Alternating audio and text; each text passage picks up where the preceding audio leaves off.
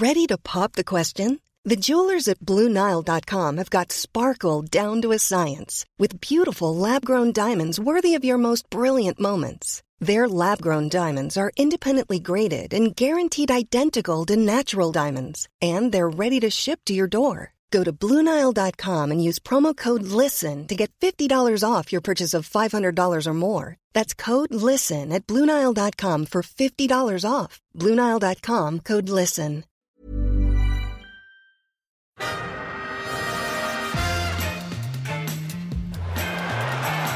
Ahí va a llegar el gol del Arsenal. Ozil. Marca Mesut Ozil.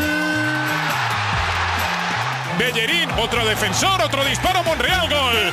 Marca el futbolista español, marca Nacho Monreal. Pim, pam, pum. This is Arsecast Extra. Hello and welcome to another Arsecast Extra. As always with James from Gunnerblog. James, goodly morning to you. Goodly morning to you, Andrew. How you doing? I'm all right. Do you have a nice weekend? Pardon? I said, did you have a nice weekend? Oh, right. It all sort of it blurred down the line to me. I couldn't hear. I did have a nice weekend. I was clearing out... My mum's moving house, so I was clearing out all my remaining debris from her house that I'd left there. And I found a box full of Arsenal shirts, old replica Arsenal kits from like the last 20 years or so. That I was like, oh, great, why have I put all these away in a box? And then I realised why as I unfurled them all, and they all had names like Van Persie and Fabregas, and even one that had Nasri on the back of it. No, really? Yeah.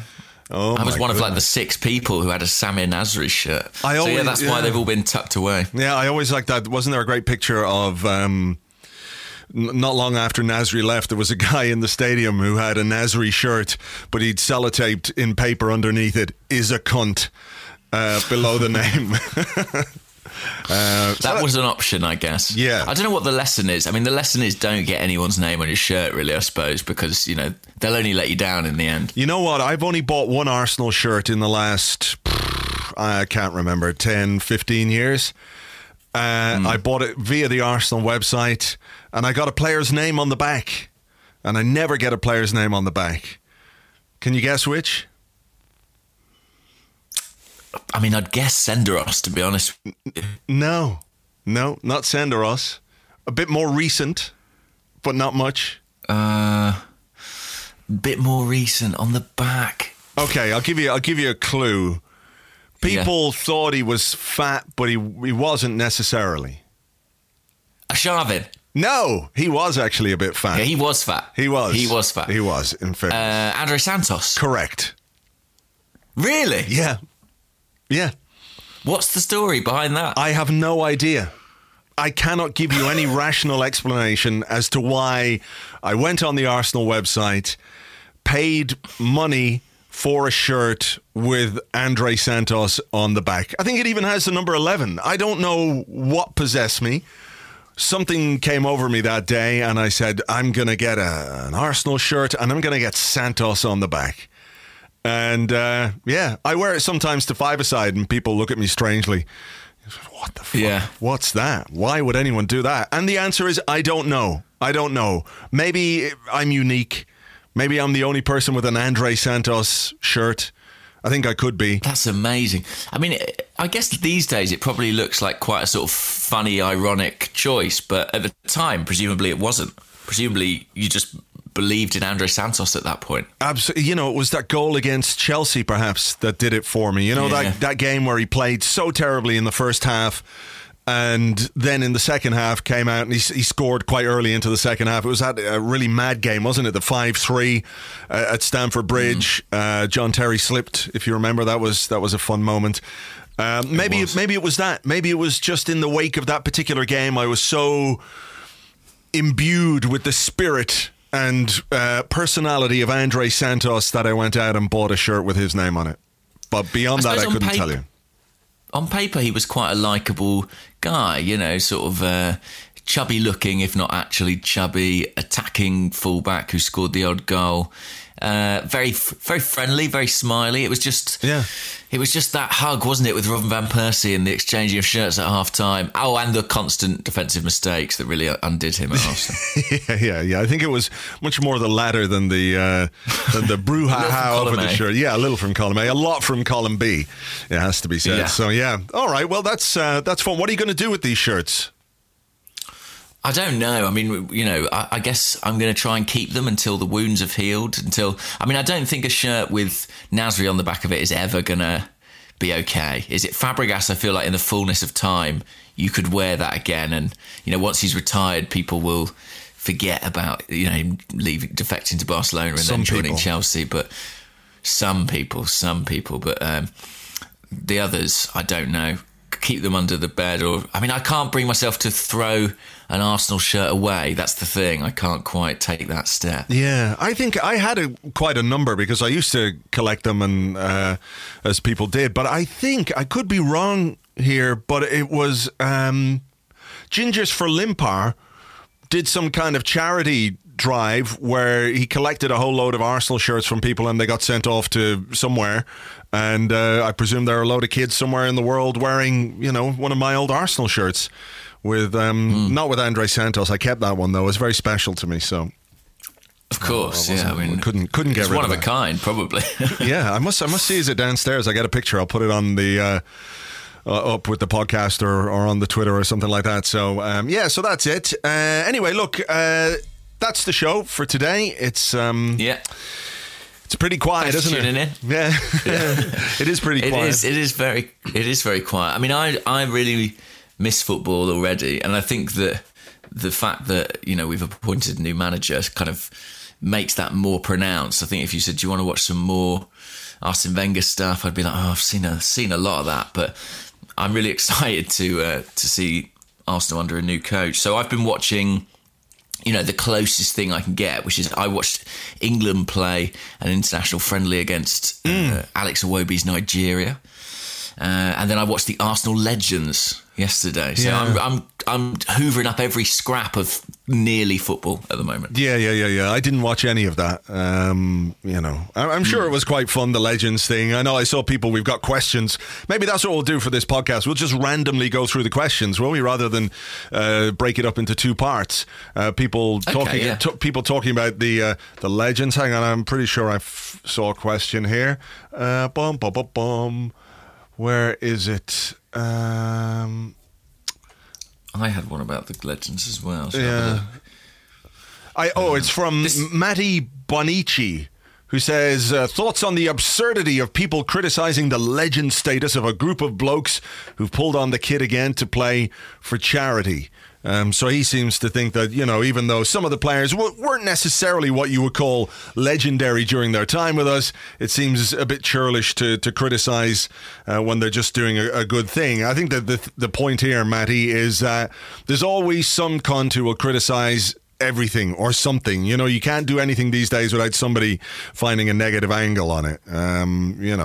Legends, it's a fluid concept, but what can you call them? Legends and some other blokes? You can't really, can you? Old guys. Yeah, old dudes. The old guys 11. Arsenal seniors. No, I listen, there were some real legends out there as well. Robert Pires, of course. Your man was captaining the side. David Seaman. Sol Campbell. I mean, I heard your remix of his little Instagram post or whatever it was this morning. He's just the most extraordinary character. And I think what was, I suppose, funniest about his pre-match hype is that he departed the pitch after, I think, about 6 minutes with a hamstring problem. So that was all we got from Big Sol. Yeah, I've just spilled a cup of coffee all over my desk. Oh no! Yeah, literally. On your computer or just your desk? On the desk. Now my mouse is sitting in it. Mouse drowning in coffee. Yeah, just hang on 1 second. You entertain the troops there for a second while I go and get some kitchen towels to mop this up. So, feel free, some improv, a song, whatever you like. I'll be right back. All right, okay.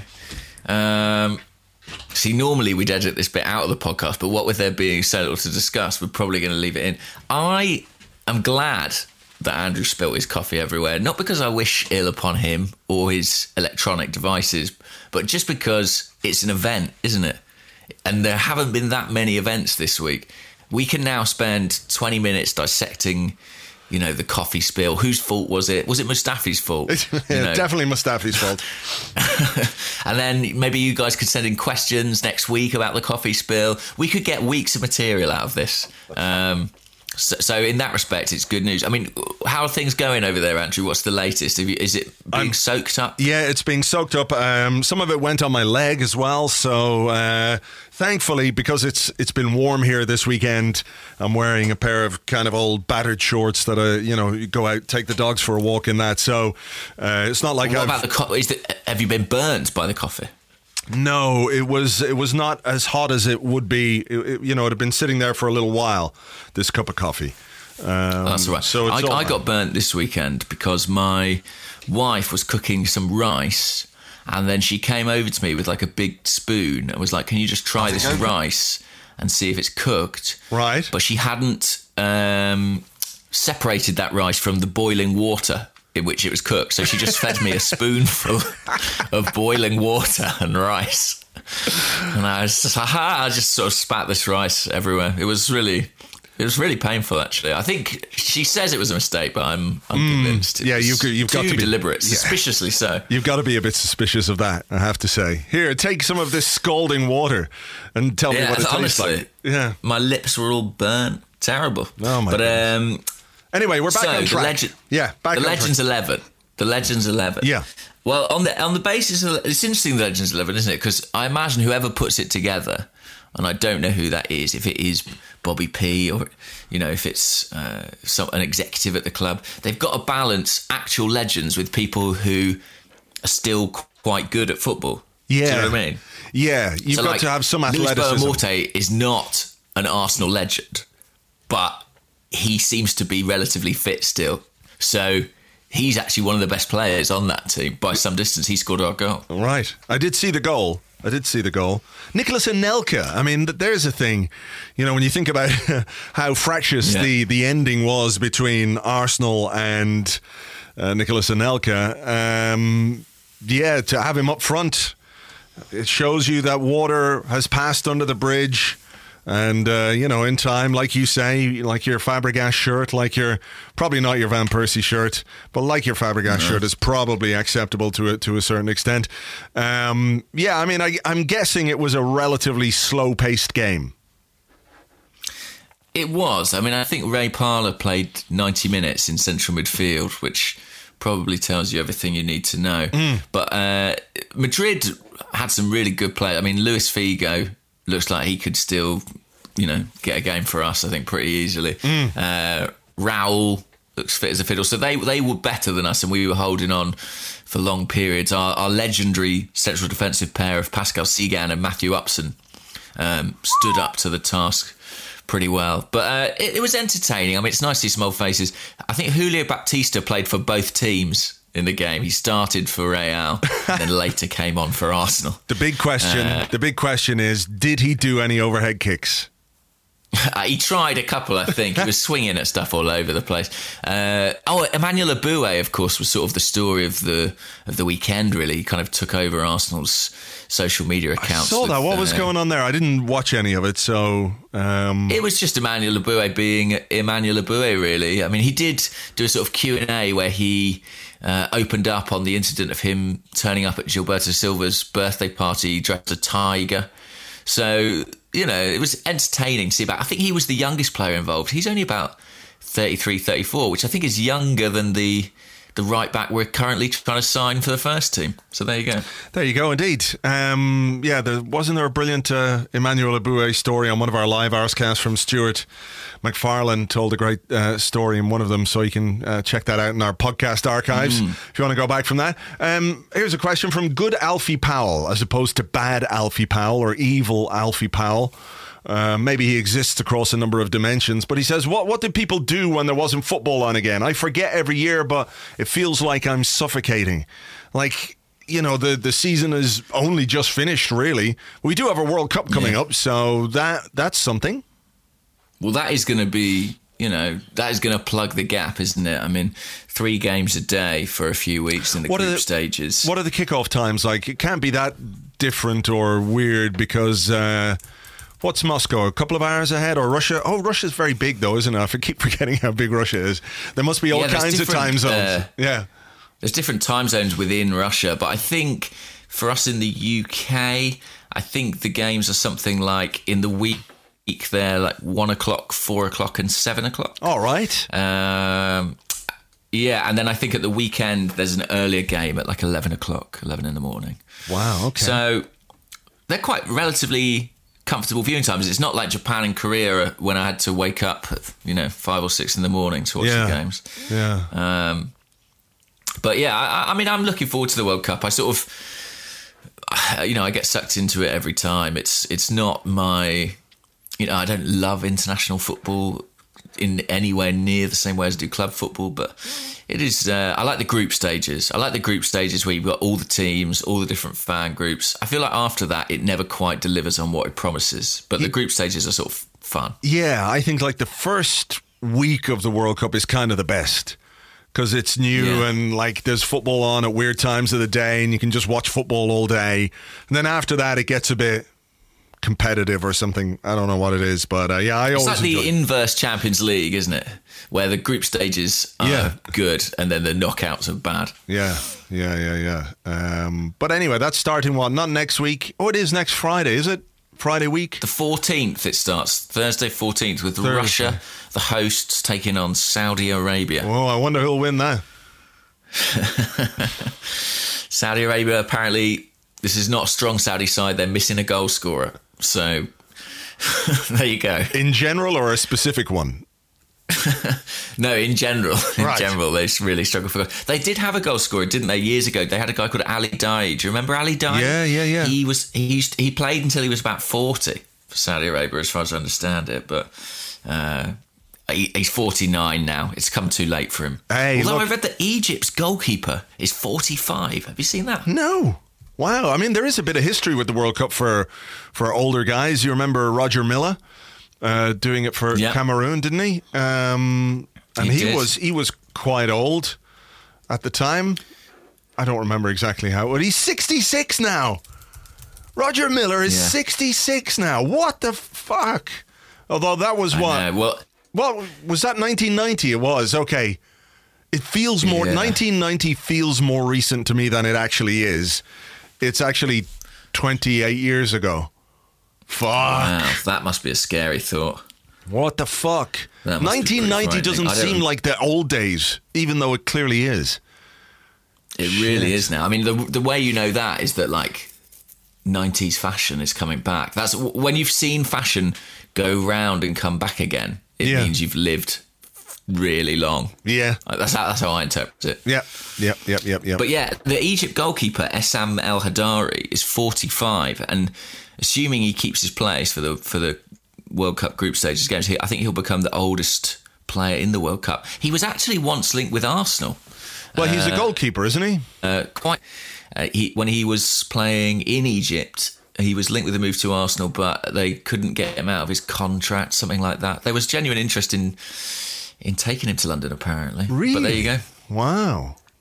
I mean, of all the goalkeepers we've been linked with... Essam El Hadari. Essam El Hadari, yeah. I don't remember his name. I'm just going to stick his name in the Arsblog search box on the site. No. Yeah, do it. No. I mean, maybe I've dreamt this, but I feel like I remember it. Hang on. 2011. Really? Okay, hang on. It was. Wow. I mean, the first link I found is on... Go on. I've got it. Arsenal.com is doing that weird thing for me where when you try and load an article, it asks you for a username and password. But I found a mention of him in Arsblog in 2008 in a roundabout the days stories. Arsene Wenger talks about retiring. Wow, that was on Wow, that was 10 years ago. Yeah, it was February 2008, about how important Liam Brady is. He denies any move for a 36-year-old Egyptian goalkeeper. And he says that while Cesc Fabregas is fully committed to Arsenal, there are no new contract talks going on. So ominous. Then it's... next line is, William Gallas has ensured Manchester United are not up for the rest of the season by calling them arrogant. Wouldn't it be better to wait till the end of the season to call them names? February 2008.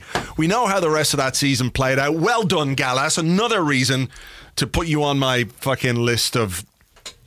Yeah, the Gallas list. I've probably got a shirt with his name on upstairs. He was conspicuous by his absence from the Legends 11.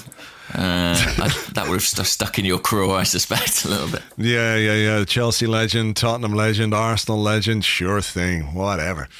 So there you go. Well, look, we have been linked with that goalkeeper, so good luck to him. What about... I mentioned it, but you didn't see did you see Alex Iwobi's goal against England? He kind of followed in on a rebound, did he? Something like that? I saw maybe something on my phone, I think a shot was blocked, and then he actually finished it pretty emphatically, I think with his left foot. He actually had a very good game. He started on the right wing for Nigeria, where he's not had his best performances for Arsenal, but he was very tidy and very strong on the ball. And then in the second half, he moved into a deeper central midfield role. Right. And had a much bigger influence on the game and was sort of quite instrumental in Nigeria coming back into the match. They'd been really, really poor in the first half. So, that follows suit a little. I know it's only an international friendly, but it follows suit a little bit with what we've seen in the last few months at Arsenal. I do wonder if when Unai Emery looks at Iwobi, will he see him as a wide attacker or will he see him as a central midfield player? Yeah. Because he tends to do quite well when you put him in there. Well, we have a question from Queen Gunnar at SoFar who says, Arsenal Iwobi versus Nigeria Iwobi. Discuss. I'm very curious to see how he gets on at the World Cup. I wrote a piece about him over the weekend, and I think he's one of the players I think Emery is going to look at or could get more out of. The talent is there. We can see that there's talent there, but it's not consistent enough. He is still only 22 though, so maybe under a new manager with new tutelage and new coaching and everything else, he can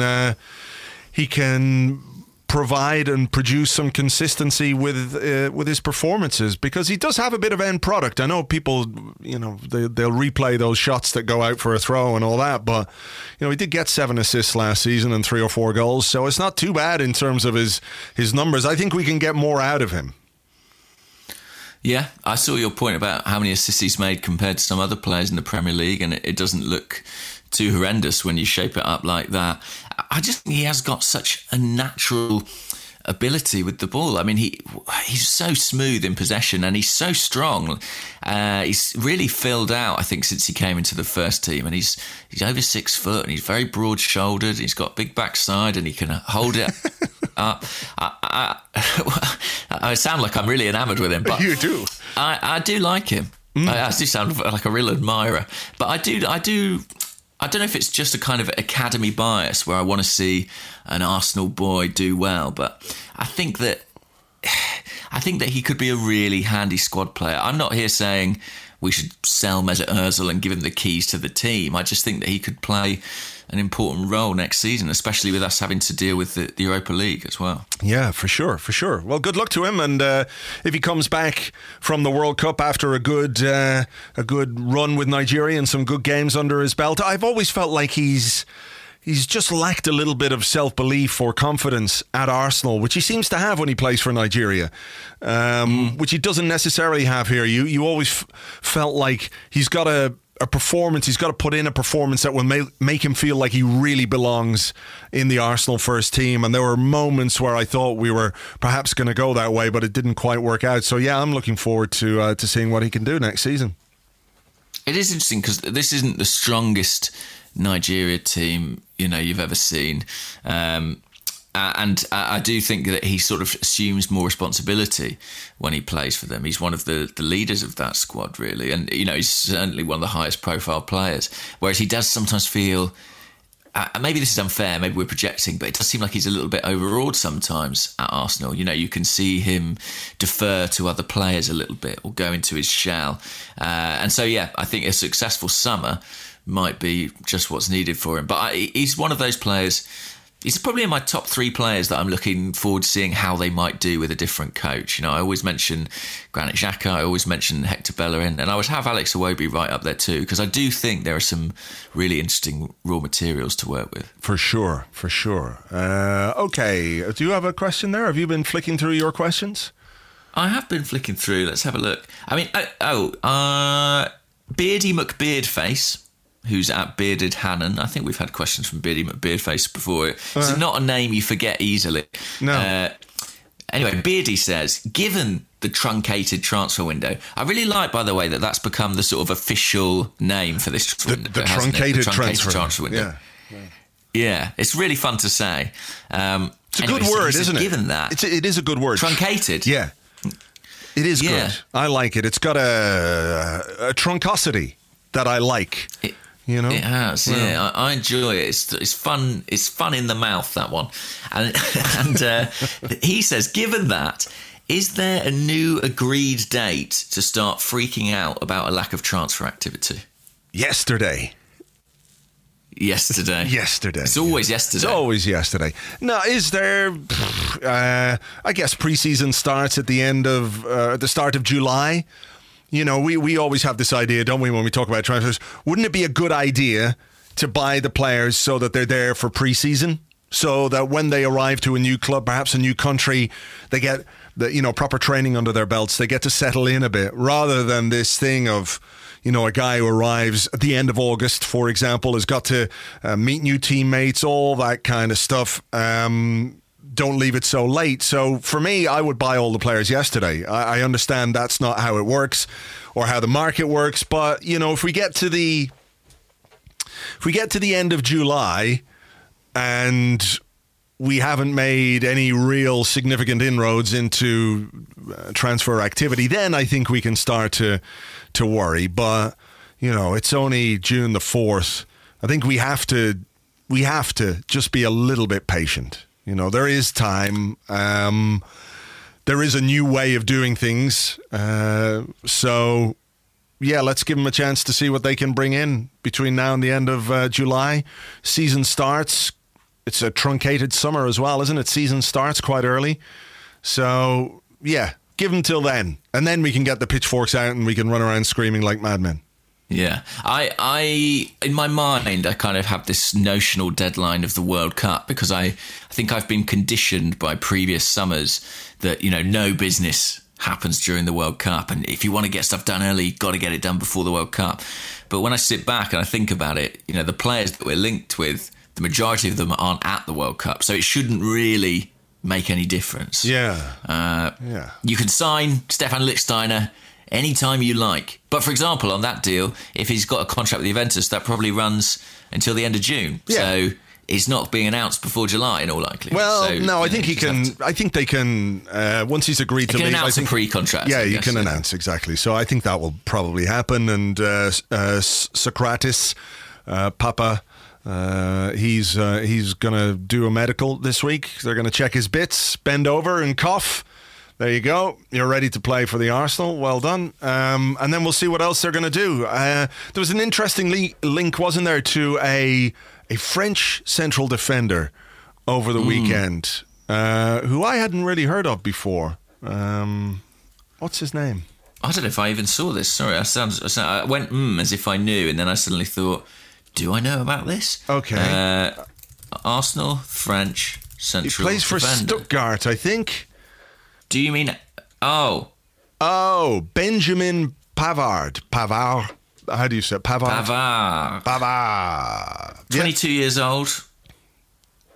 He's plays for Stuttgart. Quite curly. He's got curly hair like you used to have. And so does the Turkish guy we're looking at. What's the pattern here? I don't quite know. Is it something in the water that's making young men's hair curly? But I think it would be one or the other. Somebody made a very good point last week, by the way, James, that you, given your wife's family, should be the one to learn the pronunciation of the Turkish guy's name. That's true. I should do. Okay, I'll endeavour to do as much. I'll ask. I'll find out. I mean, my wife doesn't speak any Turkish. She's rubbish, but I'll ask her dad. Yeah, and then he's probably much better. Yeah. Fair enough. He's much better. I'm reading about Pavard now. So he plays for Stuttgart. He's capped for France, 5 caps at going 22. to the World Cup. Is he going to the World Cup? Yeah. He doesn't want to sort out his issue or his future until after the World Cup, apparently. So 6'1", curly hair. That's all I really know about him, to be honest, is what's on his Wikipedia. Beyond that, I can't tell you at this stage. Yeah. So there's an interesting 6'1" link. sounds good. Yeah, a few more tall guys. Yeah, we could do some more tall guys. I actually did see an interesting question. Where is it? Oh, here it is. It's from Kieran Dowd. Hello, Kieran. Kieran says, everyone's excited to see how the current players improve with coaching. But if Emery was to look at the squad and say, I think I can make a Ramsey Xhaka midfield work, or I think I can make a Mustafi Holding defence work, and thus we don't need a starting defensive midfielder or centre-back, would you have faith or would you freak out? I think I'd probably freak out a bit, you know. I definitely would. Would you not? Yeah. I definitely would. I mean, trust the guy's judgment, but... Particularly the centre halves, I would be like, oh no. Yeah. I think that would definitely be time to freak out for sure. Be adventurous, be bold, make decisions, etc., but don't do that. Like, don't do that. No, don't, please. Whatever you do, don't do that. I mean, look, Ramsey and Xhaka could work in some ways. In some games, it could be pretty useful. We've seen it work before, but is it not just more of the same? It is. No, I'm freaking out now, James, even thinking about it. Yeah, I'm losing my reason here. I think I'm just going to... I'll intervene. I'll step in. Okay. It's okay. It's not going to happen. They're going to have to buy a central defender and a central midfielder. Hyperventilating here. I'm just... they are. It was quite a scary idea. Trust the manager. Give him time, unless he says Mustafi's at the heart of his plans. At that point, you can all freak out as much as you like.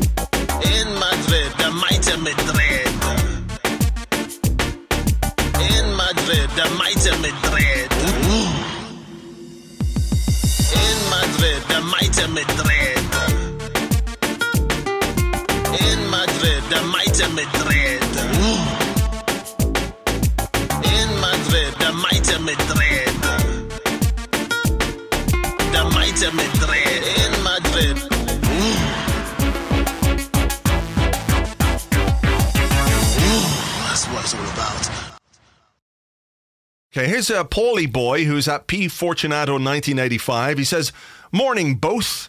Good morning to you, Paulie boy. Morning. Good that's morning. Nice. Yes, it is. Yeah, people, that's nice to have a little bit of a greeting. He said, a few months ago, rather, you talked about Ivan's catalyst for change and the proof being in the pudding. And he says, what kind of pudding has he served up so far, and what do you think of it?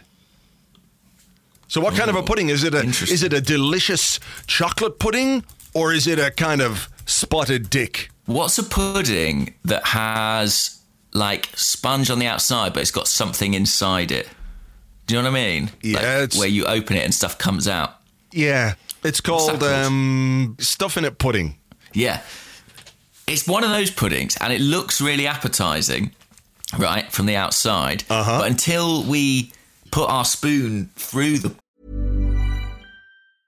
Mother's Day is around the corner. Find the perfect gift for the mom in your life with a stunning piece of jewelry from Blue Nile. From timeless pearls to dazzling gemstones, Blue Nile has something she'll adore. Need it fast? Most items can ship overnight. Plus, enjoy guaranteed free shipping and returns. Don't miss our special Mother's Day deals. Save big on the season's most beautiful trends. For a limited time, get up to 50% off by going to BlueNile.com. That's BlueNile.com. Hey there, it's Michelle Norris. I'm host of a podcast called Your Mama's Kitchen. When I travel, I'm usually looking for a way to find a taste of home when I'm not at home. And one of the things I love to do when I am at home is entertain. And Airbnb allows me to do that. When I was in California recently, I rented a house that had a great kitchen. And when we were sitting around the table, we were all thinking, we're in someone else's house. Someone could be in all of our homes as well. If you have a home, but you're not always at home, you have an Airbnb. Your home might be worth more than you think. Find out how much at airbnb.com/host. Pudding. We won't know what it's actually like, if it's good or not. Yeah, so it's a good Do you looking... understand this analogy that I'm tortuously making? I do know what you mean. It looks fantastic. It looks, it could be like, when you go to a chip shop, and they have, chip shops have gone very modern these days. They all have, certainly over here, they all have kind of screens now, like LG HD screens, which show all the stuff, all their menus, rather than the old like signs that they have. But remember, you used to sort of see a picture of a burger, and it would look amazing. It would look all, tall and what's the word I'm looking for here? Succulent and everything else. And then you get the burger home and it's all flat and shit, right? So what we're looking at here with this pudding is a pudding that looks good. It looks pretty good. We have to give him that. The pudding looks good. Aesthetically, it looks fine. But the sponge could be... What's a bad taste off sponge? I mean, what could you miss when you're making a sponge that would make it minging? Like if you add by mistake? Sand. You could add sand or pepper or something. And then you're filling, whether it's chocolate pudding or salted caramel or something like that, something fancy. I mean, you can get salted caramel everything these days, can't you? It's amazing. Salted caramel toothpaste. It's just everywhere you go, there's a salted caramel version. So let's say Ivan is serving up a delicious salted caramel, but maybe instead of salt, he puts in, I don't know, crushed up Rennies or some kind of suppository. I don't know. Yeah. We have to have a taste. Used. Yeah. The proof is in the pudding, and we have seen the pudding, but we haven't eaten it. Yeah. Exactly. None of us have eaten the pudding, so we can't say. But it looks nice. Yeah. Yeah. If you saw it on an advert, you'd be like, oh, I'll go to that shop, or whatever it is. Yeah. But until you've eaten that pudding, until you've ingested it, it's just a picture of a pudding. Yeah. And nobody's any the wiser. Nobody's any the wiser. Well, I need to know about these futuristic fish shops where they sell robot fish or whatever it is. We don't have that here. You don't. Like all the chippers near me now, rather than just have a sort of plastic menu with a, burger and chips or fish and chips, cod and chips and all that, they've got maybe 4 or 5 HD TVs around them, which have all their menu on it and all pictures, and it looks all cool and futuristic. I mean, it's still the same stuff, deep fried and served up to you in a bag, but the presentation... But it's in HD. It's in HD. HD chips. HD scampi and chips. It's the future.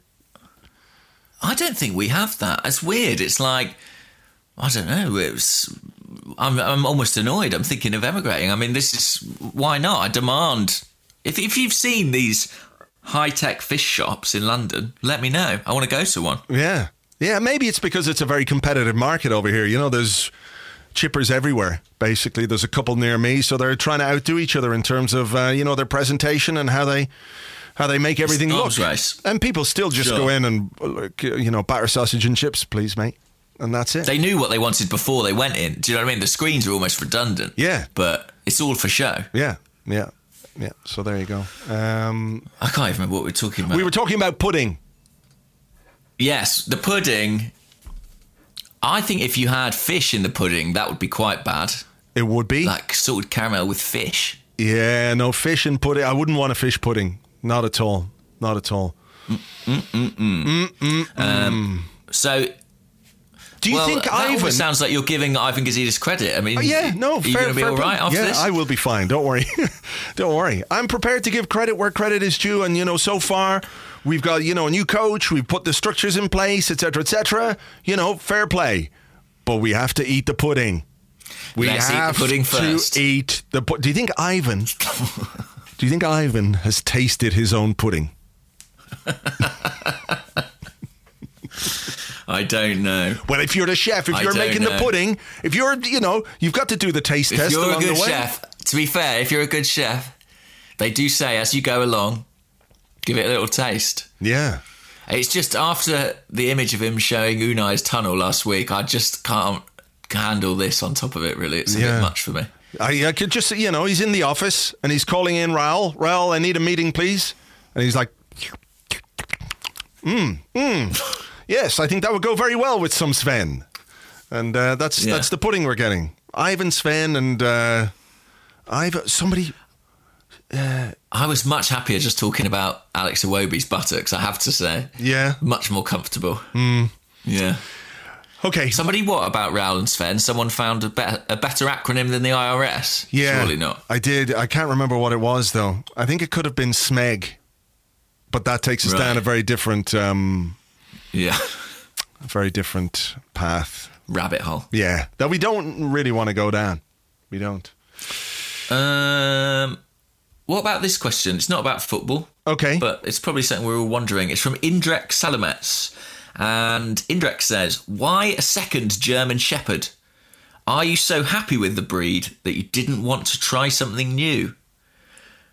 And then it says, would you consider letting your dog bite James McNicholas for good luck next season? Why? It's just the breed. I love the breed. And... just thought it would be good to get another German Shepherd. Like, if you can't get a German Shepherd and then get a Basset Hound, because they're dogs with very different energies, right? So you have to be aware of that. If you're getting a second dog, you want the two dogs that can go along together. So just seem natural. Yeah, compatible. So you don't want a sausage dog and a German Shepherd. You don't want a Bichon Frise and a Doberman. You got to be a bit sensible about these things. Now, as for the second thing, I don't think it would be good luck for the new season for the dog to bite you. Because what if, and you don't even know this, perhaps, you were exposed to radiation, a high dose of radiation, like the spider. Possible. Yeah, like the spider that bit Peter Parker. But somehow in reverse... but I'm not biting anyone. I'm not biting your dog. Yeah, but the dog's biting me. Yeah, exactly. And she gets a dose of radiation and becomes like a super dog. Well, that would be weird if the dog turned into you. Because the dog picks up my major traits. Yeah. It became really short-sighted. All its fur fell out.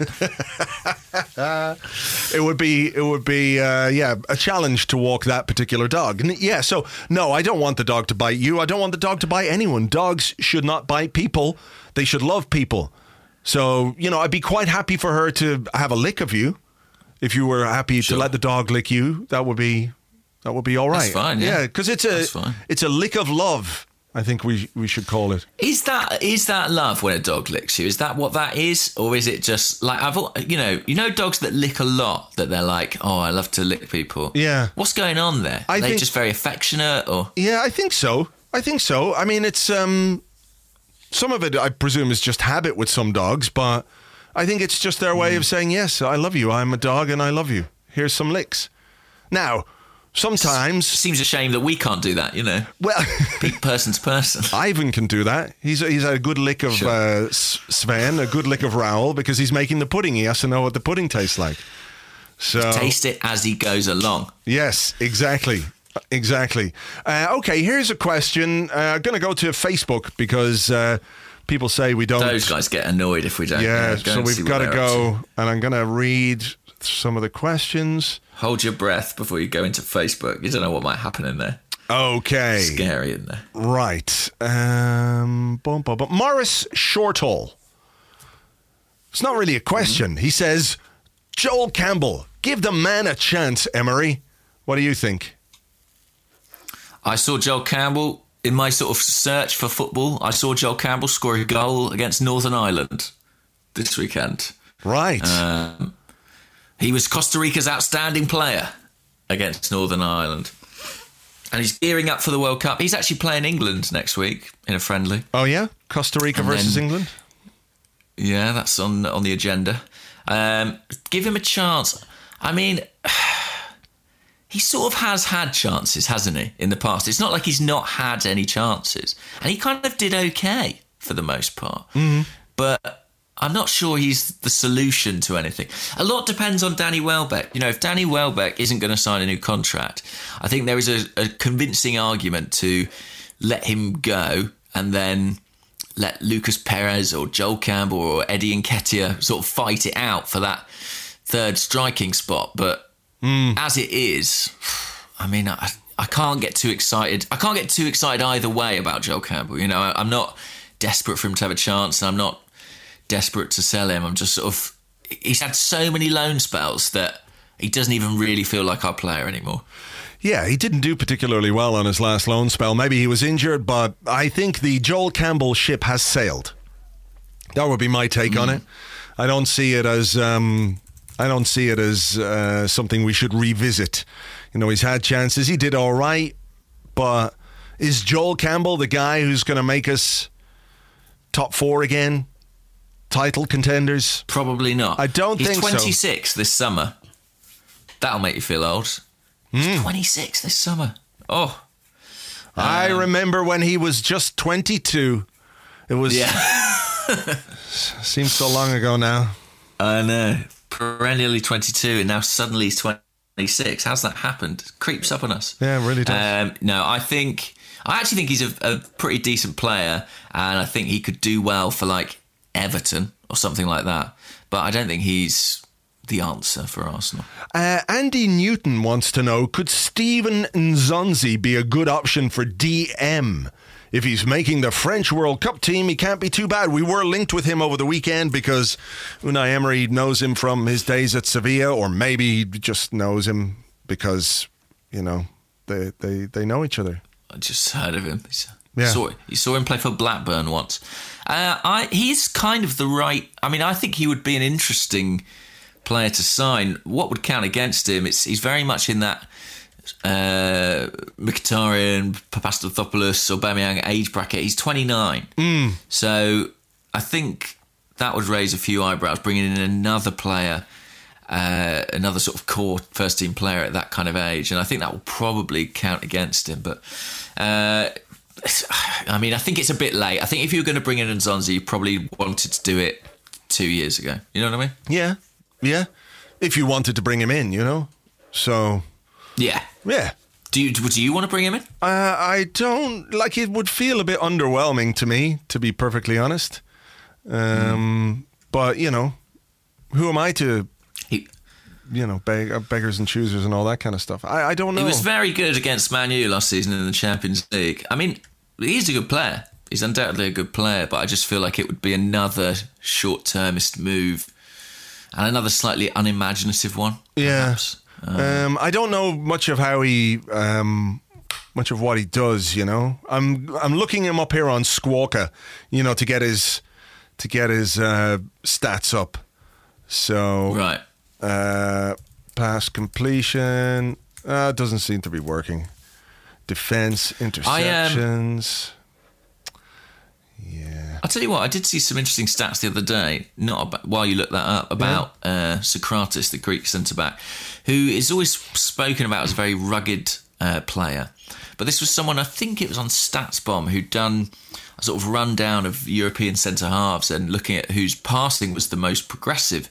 And he actually fared very well in that regard. So one can imagine that, you know, if you're looking to replace potentially Mustafi, you want someone who can pass the ball forward and, you know, between the lines. And it seems Socrates can actually do that. So right.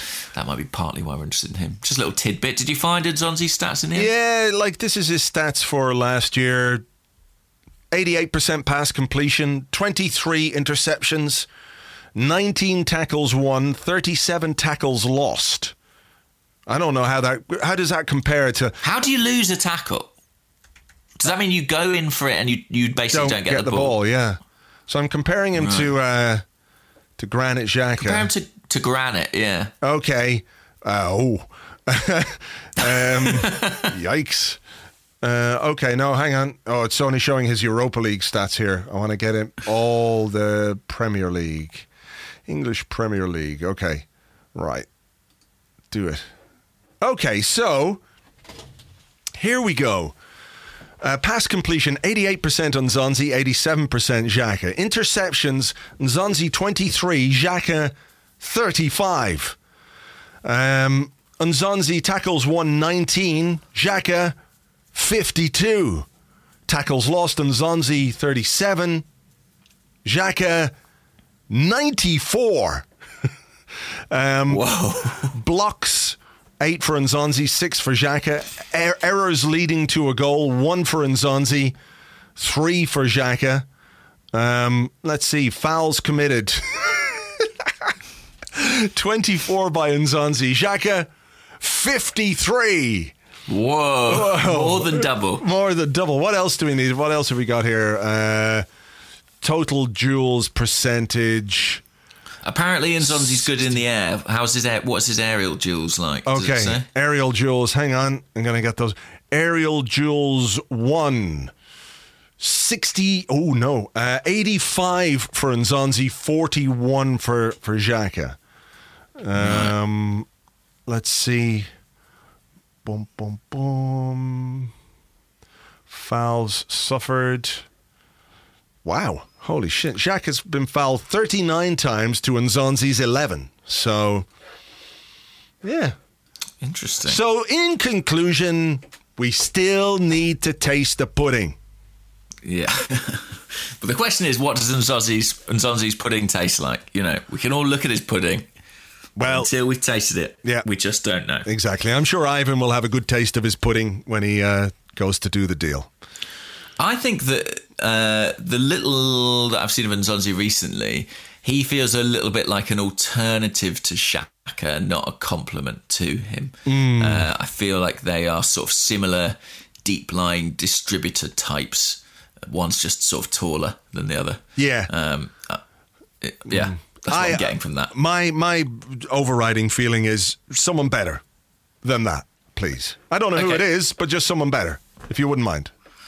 You know, make it happen. They're working on it, I'm sure. Yeah. They're working on it, I'm sure. What other questions have we got? In recent blah, blah, blah, blah, blah, blah, blah. Oh. Right. No, I saw a question and I was like interested in it for a bit. And then I lost complete interest in it. I'll do it. I've started talking about it, so I'll do it. It's Glenn Miller. I'm not slagging off the question, Glenn. You'll see why I decided against it. Glenn says, following on from today's blog, what do you think Anelka's legacy would be if he'd spent his career at Arsenal?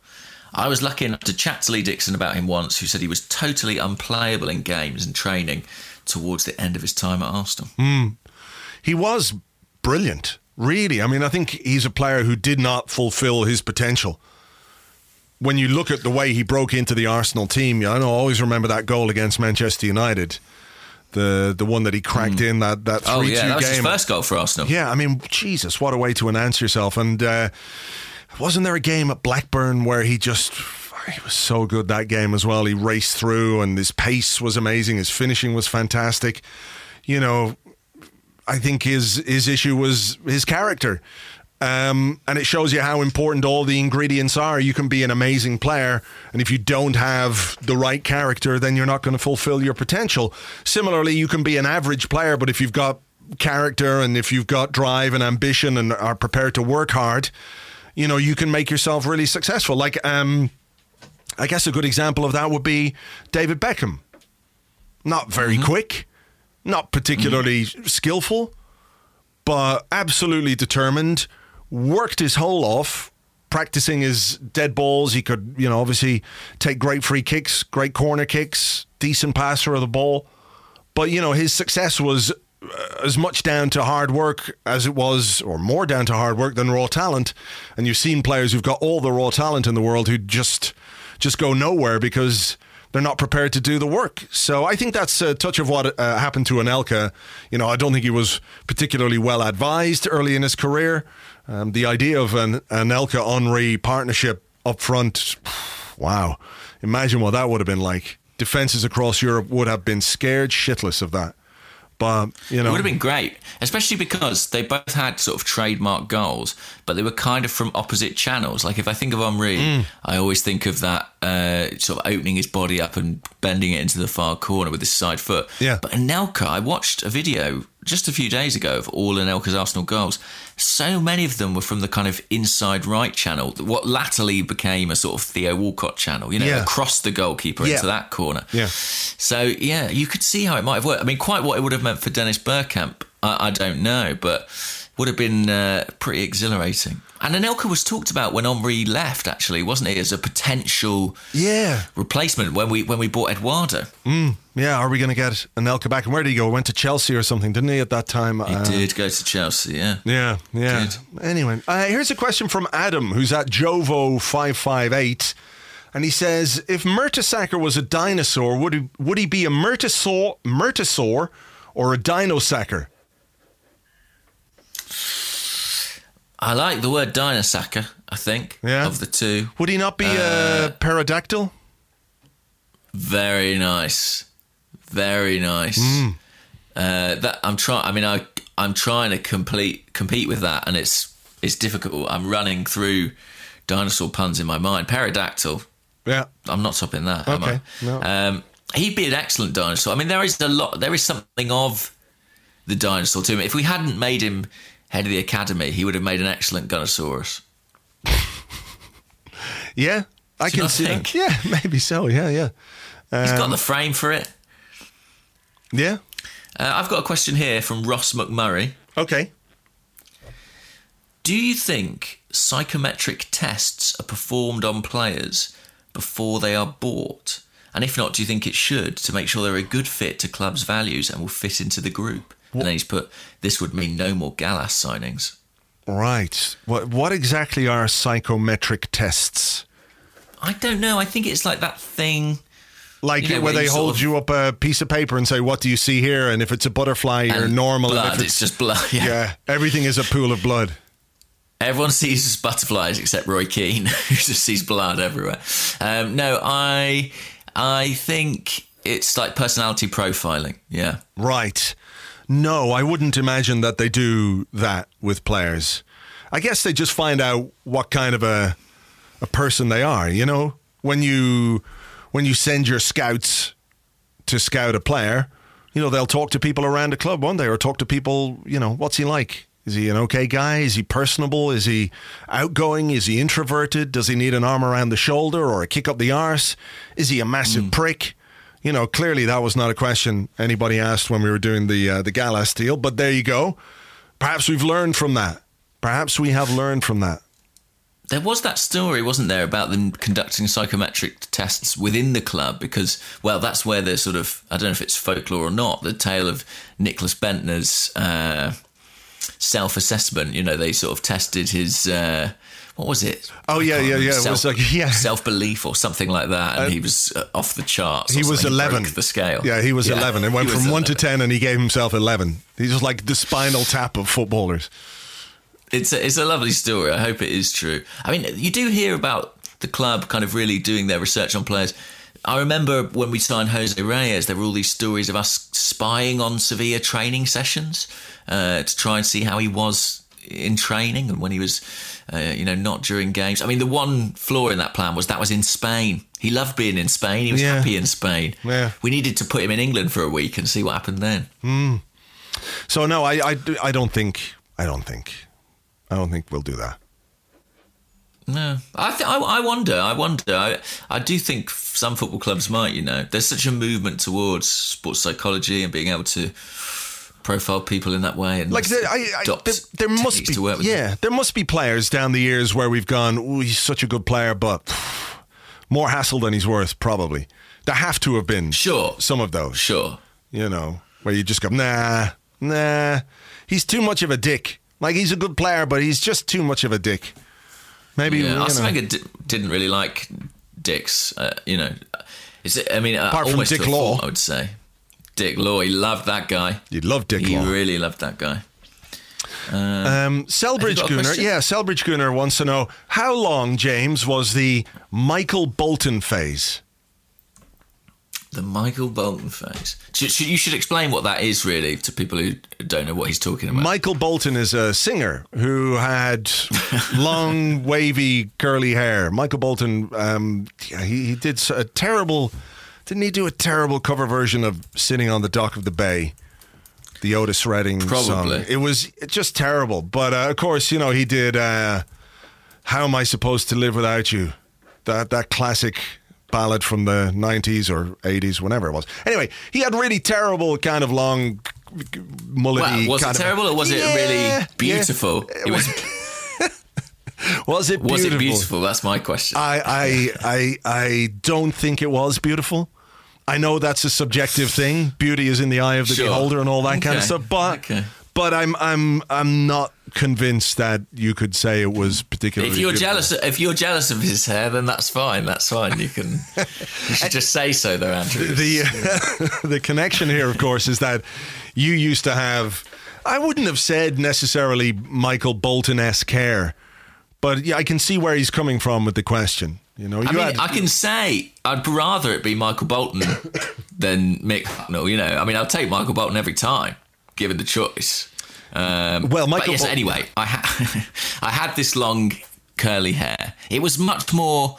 There was much more volume to it than Michael Bolton's, I think, and that's not a brag. It was sort of. It was closer to sort of David Luiz, really, than Michael Bolton, but. Anyway, in my dreams it was. Yeah. Anyway, I had that, if you're interested, Selbridge Gunnar, sort of between the ages of about 16 and 22, something like that. Right. Right. I mean, of all my life choices, that's probably one that requires closest examination, but I think I was trying to make some sort of point, but I don't know what it was. I think I know what it was. I think I know what it was. You know, go on. We know you're an actor, James. Sure. With ambitions to do it on the biggest stage. Yes. You know, to perform, to showcase your innate talent. And what better way is there to do that than in a Timotei advert? I think that's what you were after. Yes, I guess so. Do you remember Spurs had a player called Timotei Atuba, the left back? Did they? I don't know if he was the shampoo magnate, but right. As well. Wasn't there a Timofte who played in the World Cup was he Romanian? Very possibly. I think very possibly. Hang on. I could be right here. Because didn't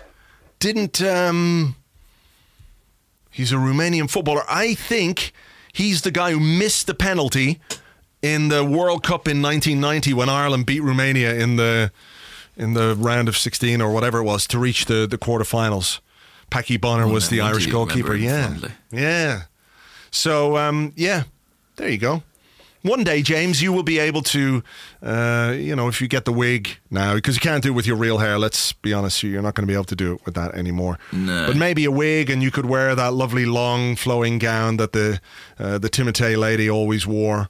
Hair out behind you, sunlight, kissing your beautiful face. And people will buy Timotei. Yeah. I could do a Regain advert maybe or something like that. Do you know what I mean? Like one of those adverts for like a hair product. If it worked. I could do the before. They'd have to get someone else. They'd get Michael Bolton in for the after or whatever. But I could do the before. Right. Yeah, okay. Any more questions? Yeah, I've got one. Have you got one? I've got one small one. If you've got one, feel free. You go. Right, we'll do one to finish it off. It's from Justin Cowley, who is called @nonsplodge. Which is, onomatopoeic in a way. He says, this is Puma's last year as kit manufacturer for Arsenal. Do you have any idea beyond the media speculation? Speculation. That's another good word. It's up there with truncated. Truncated speculation. Sounds like a medical complaint, doesn't it? I'm sorry, Mr. McNicholas. You've got a truncated speculation. I've actually had that. I'm pretty sure you have as well. But he says, beyond the media speculation of it being Adidas, do you know who our next sponsor will be or kit manufacturer will be? And what's your favourite Arsenal kit of all time? Well, a lot of people are saying Adidas, aren't they? I mean, I have no knowledge one way or the other. Do you? Yeah. Oh, right. I do. Are you allowed to say? Yeah. Go on then. It's going to be Adidas. There we go. Yeah. Confirmed on the podcast. If you listened this far to this podcast, I think that's the least you deserve, really. That little exclusive. Yeah. That's what I'm told anyway. I'm told it's all done and dusted, basically. So that will be... What is your favourite Arsenal kit then in history? I am very fond, obviously, of the 1979, the yellow and blue away kit. I have to say, that's probably my favourite. It's why I hate all the away kits when they do blue and green and different shades of blue and other blues. It drives me mad. Just give me the yellow and blue. I like that. I like it. I just like it. I want that. I do like that as well. I have to say though, I thought I did quite like the black kit this year, the black and pink. I thought that was one of the few occasions in which Puma didn't disgrace themselves. So I enjoyed that. Yeah. What's your favourite kit? Well, I really like a lot of the yellow and blues. Actually, there is a blue kit I do like. It's from the 90s. It's from like 96, 97. It's a blue away kit with a lightning bolt down the front of it. Do you know that one? Yeah, I know. I don't like that.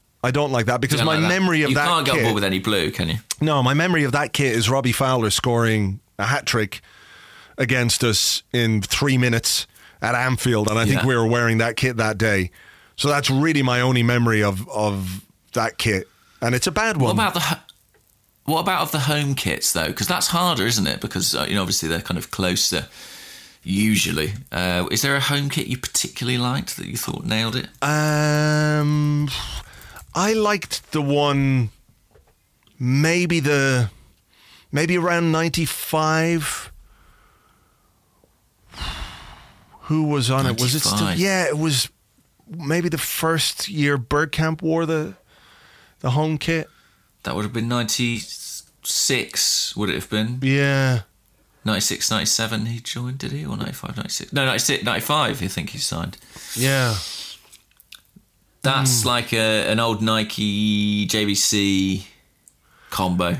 Yeah. It had a collar. A white collar, maybe. It had a collar.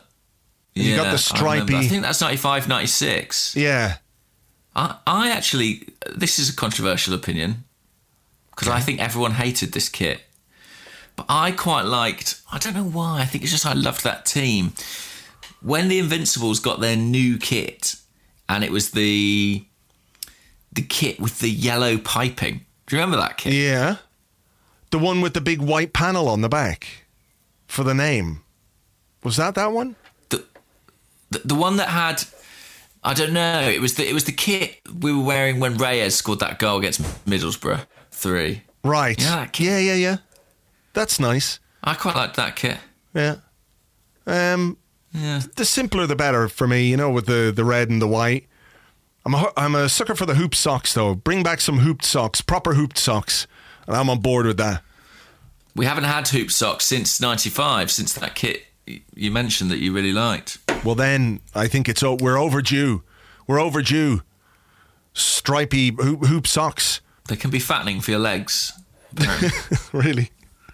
We should just wear black. Black is slimming, of course. Horizontal stripes. Yeah, just wear black. Always wear black. All right. Okay, that's look. I think we're going to leave it there. Thank you, everybody, for the questions. Hopefully some stuff will have happened before the next Arscast Extra next week. Thank you as ever for listening. Hope you enjoyed the show nonetheless. We'll deal with the real stuff when it happens. In the meantime, what can we do? We can only work with what we're given. And hopefully this particular Auril pudding was tasty to you. I hope that's the case. Yeah, let's hope so. I mean, everyone, if you're going to take a pudding hourly, you want it to taste good to your ears. Yes. All right, folks, we'll leave it there. We'll catch you on the next one. Cheers. Bye-bye.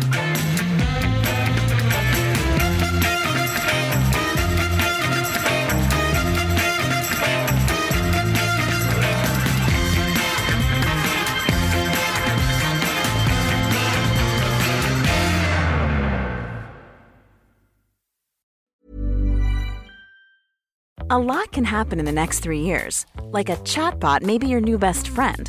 But what won't change? Needing health insurance. United Healthcare Tri-Term Medical Plans are available for these changing times. Underwritten by Golden Rule Insurance Company, they offer budget-friendly, flexible coverage for people who are in between jobs or missed open enrollment. The plans last nearly 3 years in some states, with access to a nationwide network of doctors and hospitals. So for whatever tomorrow brings, United Healthcare Tri-Term Medical Plans may be for you. Learn more at uh1.com.